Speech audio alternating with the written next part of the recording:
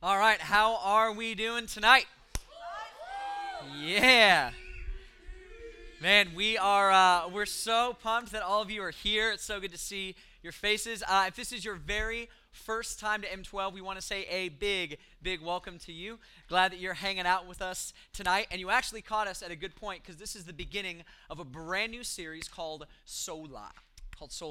And this whole series is centered around one idea about a worldview. Okay, it's all about a worldview. Now, when I say worldview, I know some of you in this room might know what that is. Some of you maybe don't, and so I want to help you out. And so we're all going to get on the same page, get this definition, and we're about to go deep. Okay, you ready? We're gonna dive in real quick. This might be too deep for some of you, but I think you can handle it. All right, here's what a worldview is. It is how you view the world. Crazy, right? I know. Let me slow down. Here it is. A worldview is how you view the world. Now, that's a pretty good definition, but I think there's a better one. This is actually my favorite definition. Here's what a worldview is. Worldview is how you define normal. How you define normal. Because there are some things that you see and you're like, that's totally normal. That makes sense to me. And then you see other things and you're like, that is strange and that's weird. Like, why would anyone do that? Right? It's how we define normal. And here's the thing about a worldview is my worldview is going to be different from your worldview, and your worldview is going to be different than her worldview, and her worldview is going to be different from his worldview. All of us have a different worldview because our worldviews are shaped by the people we hang out with, the family we grew up in, the part of the country that we grew up in, how old we are, how young we are, how much money our parents have, how little money they have. All of that stuff shapes our worldview, and it shapes what we think is normal and what we think is weird. So growing up, I thought that it was totally normal to put peanut butter in the refrigerator. Peanut butter in the refrigerator. For whatever reason, whenever my parents would come home from the grocery store and they would start putting away the groceries, they would take the peanut butter and immediately put it in the fridge. And I remember one time my mom said, well, if you don't put it in the fridge, then it'll separate and it'll go bad. And so to make sure the peanut butter doesn't go bad, you have to stick it in the fridge. So for me, putting peanut butter in the fridge was totally normal. Totally normal. It was also normal for me to hate peanut butter and jelly sandwiches. Because when you put peanut butter in the fridge, it basically turns into concrete. And when you have hard peanut butter and you try to put it on soft bread, it just destroys the bread. I mean, you end up with this like clump of bread mass with like peanut butter and a little bit of jelly. Like it looks more like a ball than an actual rectangle. It's awful. In fact, I remember I would watch TV and I'd watch these kids like eating their peanut butter and jelly sandwich. And I remember watching it being like, nah, they don't look like that. They don't. No, they look like a massive ball of something weird. That's what a peanut butter and jelly sandwich looks like. I don't know what that is. Totally weird. Now, fast forward to my freshman year at UGA. Freshman year, I was rooming with a guy, and he got back from the grocery store, and he happened to pick up peanut butter. And as he's putting all of his stuff away, I noticed that he leaves the peanut butter out on the counter. And so, me being a good roommate, I'm chilling on the couch, and I'm like, "Hey, bro, you left the peanut butter out, so just trying to help you out." He was like, "What?" So yeah, you left, like you didn't put the peanut butter in the fridge, so whenever you want to do that, it's fine. He's like, peanut butter in the fridge? Why would anyone put peanut butter in the fridge? And I thought he was joking with me. So like, bro, come on. Everyone knows you put peanut butter in the fridge, otherwise it'll separate and go bad. Come on. Everyone does that, so can you please put the peanut butter in the fridge? And he just starts laughing. And he's laughing at me. And he says, I bet if we leave this peanut butter out, then after a week, it'll be fine. I promise it'll be fine. And I'm thinking, whatever, dude, it's your peanut butter. Like, if you want to waste perfectly good peanut butter, that's fine. Well, sure enough, a week later, we get there, and the peanut butter is just fine. It's perfectly normal. In fact, I watched him spread peanut butter on bread, and I realized why they called it peanut butter, because it spread like butter. And it all made sense to me, and I realized my childhood was damaged because I never had a real peanut butter and jelly sandwich till I was 18 years old. It was awful. But see, for me, putting peanut butter in the fridge was perfectly normal. And to do otherwise was really weird because that was my worldview. Like, that's how I defined normal. That's what I thought was normal. And so I know there's some people in this room, you absolutely love sweet tea. Anyone just like you're crazy about yeah, that's what I'm talking about. We're in the South. Sweet tea, nectar of the angels, right? Like you're pretty convinced that like the banqueting table in heaven will feature just a giant gallon jug of sweet tea just for you. Like it's so, in fact, maybe you even believe people that don't like sweet tea are like still in sin and they need to repent and go to church because sweet tea is just the greatest. Now, here's the deal. If you take your sweet tea loving self and you travel up north to Maine and you ask for a glass of sweet tea, you know what they're going to give you? They're going to give you this. Nestea. Nestea. Awful.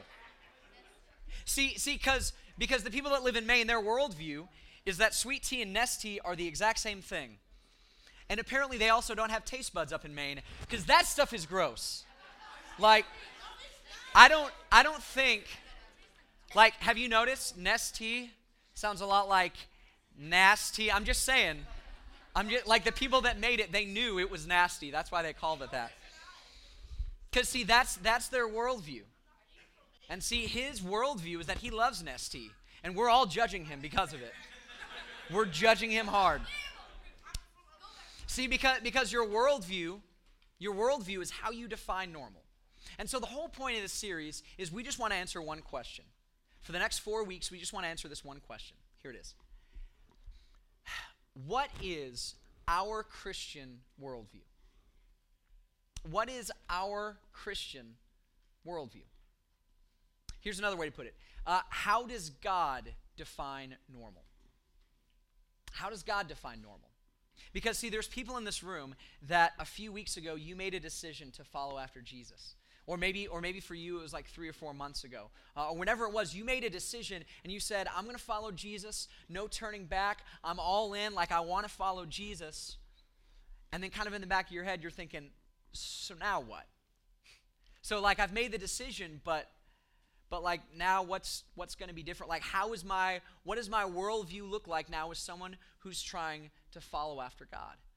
What does God define as normal? And so as we're tackling this question, there's one place that we have to start. Because if God defines normal for us in this room, if God defines normal, then how do we know when God is speaking? If God is the one who's giving us his definition of normal, then how do we know when God is speaking? Because if you made a decision to follow after Jesus, and you're all in and you want to follow after Jesus, you've got to know what he's saying. Because if he's leading the way, then you have to listen to his voice. And if you don't know what his voice sounds like and how he speaks, you're not going to be able to follow him. And so you're committed to following him. But how do we know what God is saying? How do we know when God is speaking to us? How do I know? How do I know that it's from God's mouth, not my mind? How do I know it's from God's mouth, not my mind? Now, this question, by the way, this is a huge, huge topic for discussion. It's something that people have been wrestling with literally for thousands of years, trying to figure out how do we know when God is speaking? See, some people think that the primary way that God speaks is through tradition. In other words, if it was good enough for grandma, it's good enough for me, right? Like, because grandma loved Jesus, and so if she loved Jesus and she heard from God, then whatever she did is what I should do. Whatever she did is what I should do. After all, there are many Christians that have gone before us, following after God, hearing from God supposedly. So why don't we just do things their way? Let's just do whatever they did back in the day, because apparently they were hearing from God, because God speaks through tradition. And these are the people that on Sunday morning, they sing from a hymnal, and they turn to page 333, right, which is Amazing Grace. Obviously, everyone knows that. And so you're in 333, and then they sing the first, second, and last verse. I don't know why you skipped the third verse. Apparently that's evil. But, hey, that's the way Grandma did it, okay? So we're going to sing those verses, and then God's going to speak to us through that, because that is the way that God speaks, through tradition. Whatever people did before, that's what people do now, because we think God speaks through tradition. Or maybe that's not you. Maybe you think the primary way, the main way that God speaks is through dreams. It's through our subconscious. Like while we're sleeping, God is speaking to us.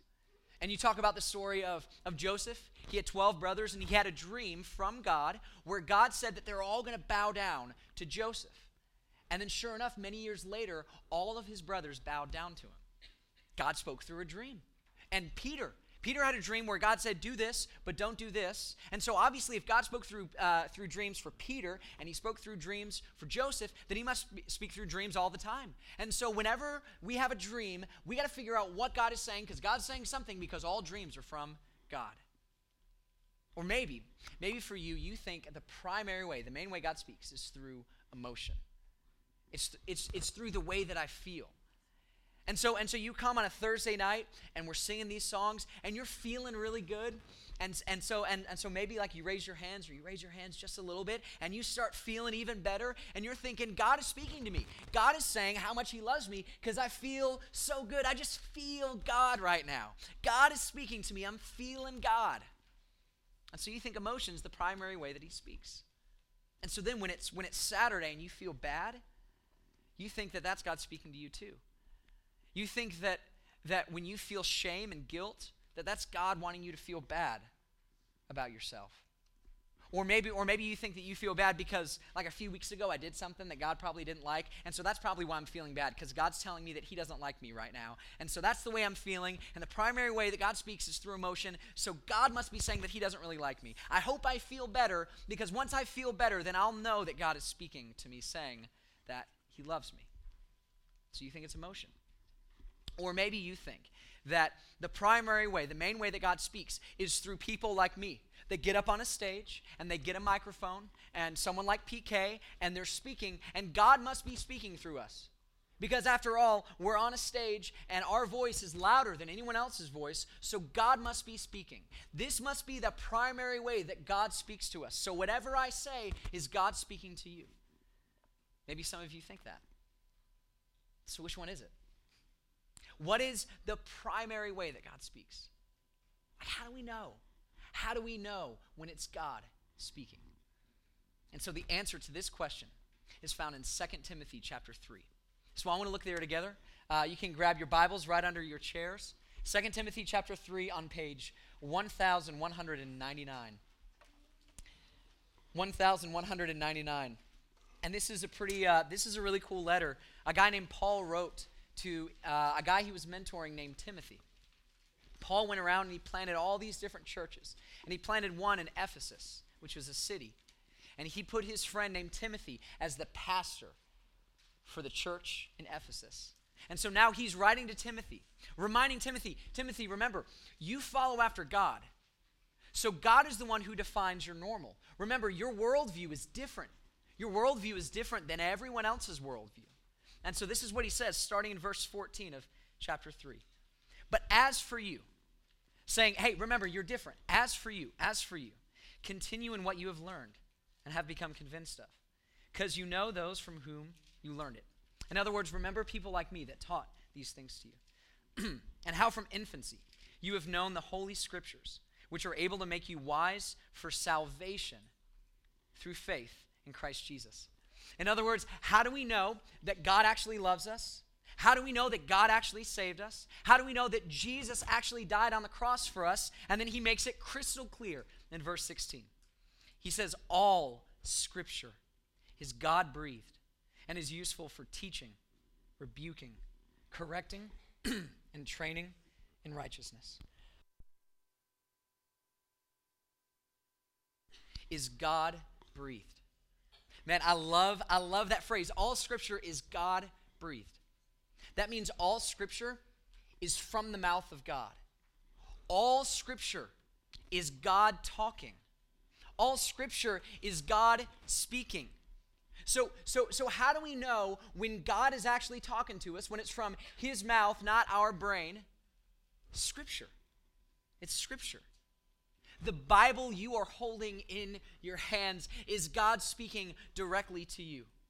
All Scripture is God-breathed. All Scripture is God speaking to you. Now, can God speak through tradition? Yeah, he can. Can God speak through dreams? He can, and he has. Can God speak to us through our emotions? Yeah. But notice, it does not say all tradition is God-breathed. That means that sometimes tradition got it wrong.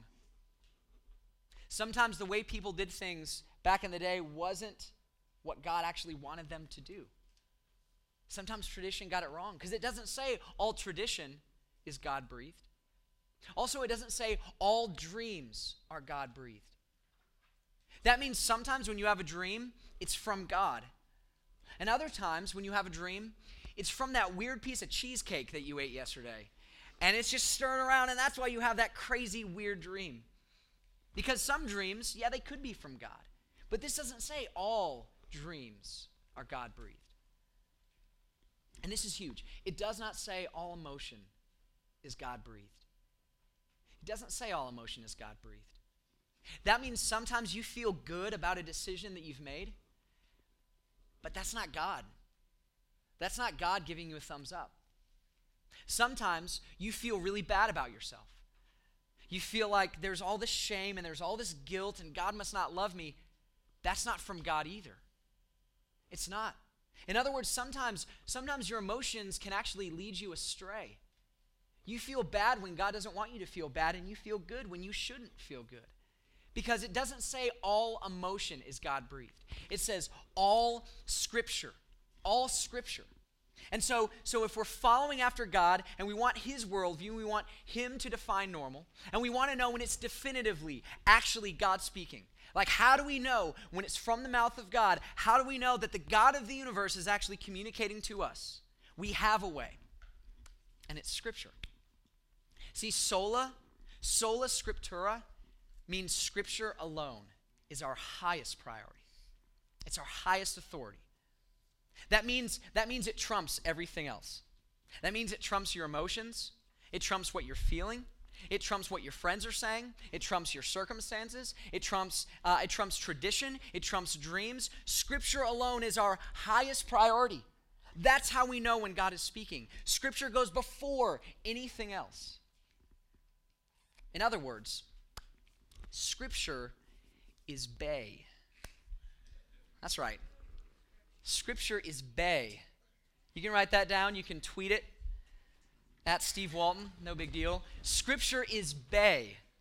Because when we're making a decision, when we're asking ourselves the question, how do we know when God is speaking? Scripture is before anything or anyone else.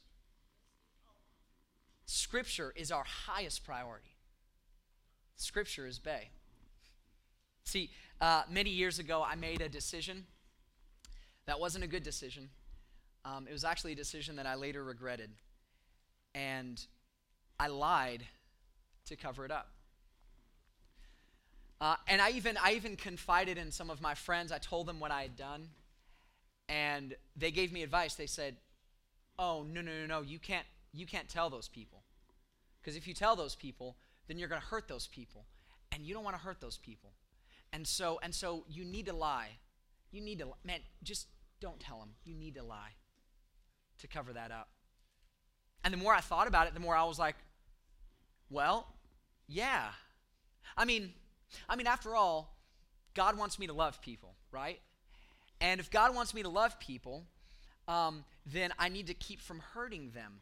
And if this is going to hurt them, then I should lie to cover it up so I don't hurt them, because after all, I want to love them. And so maybe in this one situation, God wants me to lie, or I know He doesn't want me to lie, but like maybe He's okay with it, because after all, if I were to tell the truth, I'm going to hurt them, and if I hurt them, then I'm not going to love them, and so I want to make sure that I don't love them, and so I need to lie. But just this once, I'm not going to do it again, but just this one time, I just need to do this. And so I had convinced myself that this was a good idea. And all of my emotions felt like this was right. It did. And all my friends were telling me this was the right decision. And so I felt good about lying. And then the next day, I got up in the morning to read Scripture. And I was doing this thing where I read a chapter a day, and I just happened to be in the book of Ephesians. And I got to Ephesians chapter 4, the day after I made the decision to lie. And you don't have to turn there. They're actually going to put some of the verses on the screen. This is the first verse that kind of stuck out to me. Ephesians 4, verse 3 says, "Make every effort to keep the unity of the Spirit through the bond of peace." Yeah. See, I mean, that's what I'm doing. I'm trying to keep unity, right? I'm trying to make sure there's a bond of peace. I don't want to hurt anyone. I want to keep the bond of peace. And then I kept reading. I got to verse 14. "Then we will no longer be infants, tossed back and forth by the waves, and by the cunning and craftiness of people and their deceitful scheming." Okay, that felt a little close to home. And then verse 15, "Instead, speaking the truth in love, we will grow to become in every respect the mature body of him who is the head, that is Christ." Okay, that's probably taken out of context, the whole speaking the truth thing. So we'll just keep reading. Then I got to verse 25. "Therefore," so this is like, let's sum up everything that we're reading. "Therefore, each of you must put off falsehood and speak truthfully to your neighbor, for we are all members of one body." Cool, thanks God. That's okay, we'll talk later. Appreciate your insight, but I think we're good. See, in that moment, my friends were telling me that lying was what God was telling me to do. And my emotions were telling me that lying is what God was telling me to do. But Scripture said otherwise. And see, Scripture is our highest priority, so it trumps my friends, and it trumps my emotions, and it trumps tradition, and it trumps my dreams. Scripture is how I know that God is speaking. It was as if the words were leaping off the page, and God himself was saying, "Steve, be honest, man. Don't lie. Don't lie. Come on, man, you got to speak the truth in love." That was God speaking to me. All Scripture is God-breathed. And if you're selfish, like I'm selfish, then you're going to love the next part of this verse. It says all Scripture is God-breathed and is useful for teaching, rebuking, correcting, and training in righteousness. Did you know that if you actually pay attention to the principles outlined in Scripture, you will actually have a full life? Like, you will have a life filled with joy, filled with peace, filled with fulfillment. You will have a full life. Because Scripture is not just from the mouth of God, which it is, but it's useful. It's helpful for us. Has anyone ever made a decision that you later regretted? Anyone ever done something that like you later regretted? Is everyone raising your hand? Or are some people lying? Okay, good. Yeah, so we've all made decisions that we've later regretted. Now here's the thing I love about regret. Regret proves to us that we don't know what's best for us. Regret proves to us that we don't know what's best for us. Because all of us in this room want to have a full life, right? Like we all want to have a life full of joy, peace, deep, lasting friendships. Like we want to have the best life possible. And so if we all want to have the best life possible, then why is it that sometimes we make decisions that we later regret? It's because we don't know what's best for us. And so even though we want this great life, we end up making the wrong decisions because we don't know what's best. And so this verse says, Scripture, God speaking to us, is useful. And here's why it's useful. Because there is a God, and that God is bigger than you can possibly imagine. He's bigger than any galaxy that you've seen, any tree outside, any star in the sky, any friends that you have. He created everything. Everything is under his dominion. He is this almighty, powerful, incredible God. And so this God that created everything, he knows what brings things to life and what kills things. He knows that. He knows what brings people joy. He knows what brings people fulfillment.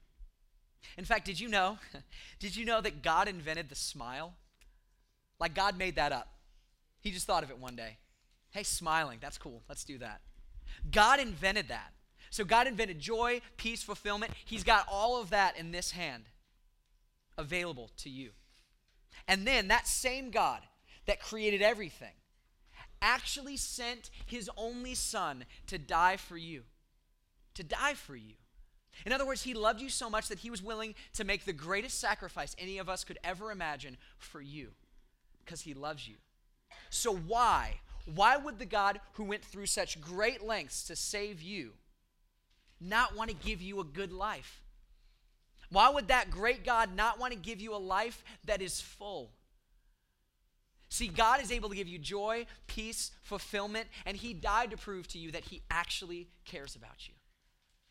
Like, did you know that if you flee from sexual immorality, like it says in 1 Corinthians chapter 6, verse 18, you will actually have deeper relationships with people.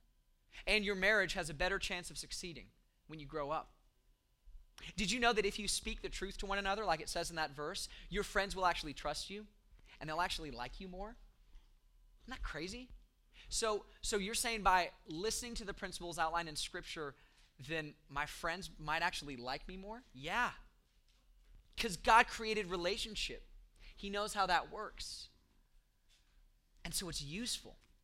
See, unfortunately, we look at the Bible and we look at this thing as a big, giant list of do's and don'ts.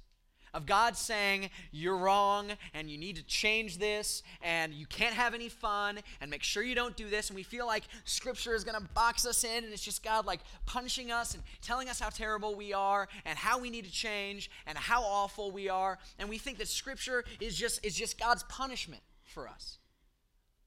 But Scripture is not for our punishment. It's for our protection. Scripture is not for our punishment. It's for our protection. It's because there is a God that loves you so deeply that he wants to protect you so that you can have the fullest life possible. See, Scripture is our highest authority. It's how we know definitively that God is speaking to us. And it actually brings us protection, not punishment. And so here's the deal. If you don't read Scripture, and if you don't know Scripture, then you won't know what God is saying. If you don't read Scripture and you don't know Scripture, then you will not know what God is saying. And so my challenge to you is to read Scripture. Is to read what God is saying to you. In fact, my challenge is this. I want you to spend 5 minutes every day reading Scripture. 5 minutes. That's it. By the way, I did some math. There are 1,440 minutes in every day. Okay? 1,440 minutes. I'm just asking for 5. Just 5. 5 minutes every day. And believe it or not, it's better that you read 5 minutes every day for a week than just one day a week reading an hour. Because consistency is key. Just 5 minutes every day reading Scripture. Now, I know that when I say read Scripture, for some of you in the room, that sounds kind of scary. That sounds a little daunting. Maybe you're thinking, if this is God speaking to me, then that's where do I begin? How do I even start? And so I want to help as much as I can. So if you don't know where to start, I would recommend that you start with the book of Luke. Read 5 minutes every day, and I would recommend you read one chapter of Luke. So one chapter of Luke, 5 minutes every day. And when you read, I want you to ask 2 questions, okay? Here are the 2 questions. I want you to ask, what do these verses say about God? So as you're reading through Luke, got through a chapter, what do these verses say about God? And then number 2, God, what are you saying to me? So first, what do these verses say about God? Maybe the verses talk about the fact that he is kind, or he is patient, or he loves us. Or maybe it's that God is angry, or that God is just, or that God is righteous, or that he's powerful. What do these verses that I'm reading say about God? And then finally, God, if this really is you speaking to me, then God, what are you saying to me? What are you saying to me? 5 minutes every day. That's it. Now, that is level 1. That's like entry level, that's beginner, that's where we're going to start. But I know some of you. And I know we have some overachievers in the room. Some people that like, man, I got 175 on Flappy Bird. Like, give me the next level. Like I am ready to just go ham on this thing, okay? So if that's you, this is level 2, okay? This is level 2. 5 minutes every day, 1 chapter of Luke. Ask these 2 questions, but write down the answers. Actually write down the answers. You can write it down on a note card. You can write it down on a sheet of paper. You can write it down like in a journal. You can go to the store and buy a journal. You can just have a bunch of like papers kind of clumped together. But write down the answer. Okay, so let's say you're reading the story of when Jesus and his disciples were in the boat, and the waves were like going crazy on the boat, and the boat was about to sink. And so the disciples are flipping out, and they're like, Jesus, Jesus, Jesus, you need to save us. This is unreal. And so then they get Jesus up to the top, and then he looks at the waves, and he says, hey, waves, chill out. And they just go, woo. And the waves calm down. And so maybe you read that, and the first thing is, what do these verses say about God? Well, okay, it says that God is bigger than the waves. And then maybe you take that a step further. God is bigger than creation. Okay, what do these verses say about God? It says that God is bigger than creation. And then the next question, God, what are you saying to me? And so you think about it. You think maybe God is saying that he is bigger than anything I'm going through. And so even though my parents are fighting, God is bigger than that.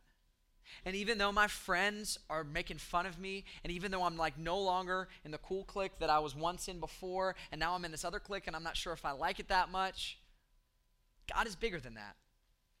And maybe if God could calm the seas, maybe he can like calm the seas in my life too. And so write that down. And do that for 6 days in a row. 1, 2, 3, 4, 5, 6. And then when you get to the 7th day, instead of reading scripture, go back through what you read. Again, just 5 minutes every day, go back through what you read. So 6 days of reading, writing down the answers to this question, and then go back through what you read. Now, I would never ask any of you to do something that I'm not willing to do myself. And so what I'm saying to you right now is something that I've been doing ever since I started following Jesus. My student pastor told me about this. And he actually gave me my very first journal. And I've got it here for you. So this is it. It's like super ratty, and my handwriting was awful. This is my little 12-year-old handwriting. And I misspelled so much stuff. Like I read through it a few days ago, and it was bad. It was really, in fact, like some of my misspellings were other real words. Like I misspelled one word and instead wrote another word, and I'm positive I did not mean that word because it meant something totally different. And so I was reading through it, and I was actually reading through the book of Matthew for this journal. And so if it's okay with you, I just want to read from when I was 12, shortly after I started following after Jesus. This was the 5 minutes that I spent with God. It's from Matthew chapter 27. Jesus was turned away by the people he would soon save. And he did not call for God to rescue him because he loves us that much. Even soldiers mocked and made fun of him, but he stayed calm. He could have come down from the cross, but he stayed. And then when he cried out and died, the earth shook and rocks split apart. And some people realized he is the Son of God. But others still did not believe he would be raised from the dead. ... They were wrong. That's what I put. It's like a cliffhanger. All right, so next day, chapter 28. Jesus has been raised from the dead, exclamation point.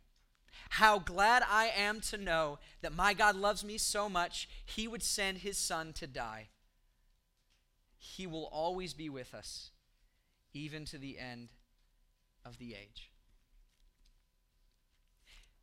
This was God speaking to me. Isn't that incredible? Like the God of the universe, the God that is way too busy for me, right? He spoke to me. He spoke to me. And I know definitively this was God to me, telling me that he loved me. See, Scripture is our highest authority. It's how we know that God is speaking for us, to us. And this is how we know God actually loves us. Because see, it's one thing for you to hear me tell you that God loves you, and that's true. That's true. God does love you. But it is a totally different thing when you hear God tell you he loves you. That will change your life. And here's the deal. When it comes to reading Scripture, my goal is not that you become in love with Scripture, that you just fall in love with Scripture. Like, Scripture is so good. I love reading Scripture. And like, now I'm an expert, so I know that in John 11, Jesus raised Lazarus from the dead, and it was awesome. Like, that's not what I want. I don't want you to be an expert. I don't want you to fall in love with Scripture. I want you to fall in love with the author of Scripture. Because this is God's love letter to you, telling you how much he actually cares about you. Scripture is our highest authority. So will you take 5 minutes, just 5 minutes, and read Scripture? Let me pray for you. God, I'm so grateful that you actually do love us. And how wonderful are those times when your voice seems clear to me. And it's so good to know that even when friends fail, and when our emotions fail, and when our surroundings fail, that we can go to Scripture and know that you are speaking to us. So I don't even know if like this is allowed, but I want to beg you right now that you would convince these students to spend time reading Scripture. Would you convince them, please, Jesus, to read Scripture? Not in hopes that they would fall in love with Scripture, but in hopes that they would fall in love with you, the author of Scripture. So we love you so very much, Jesus. It's in your name that we pray. Amen.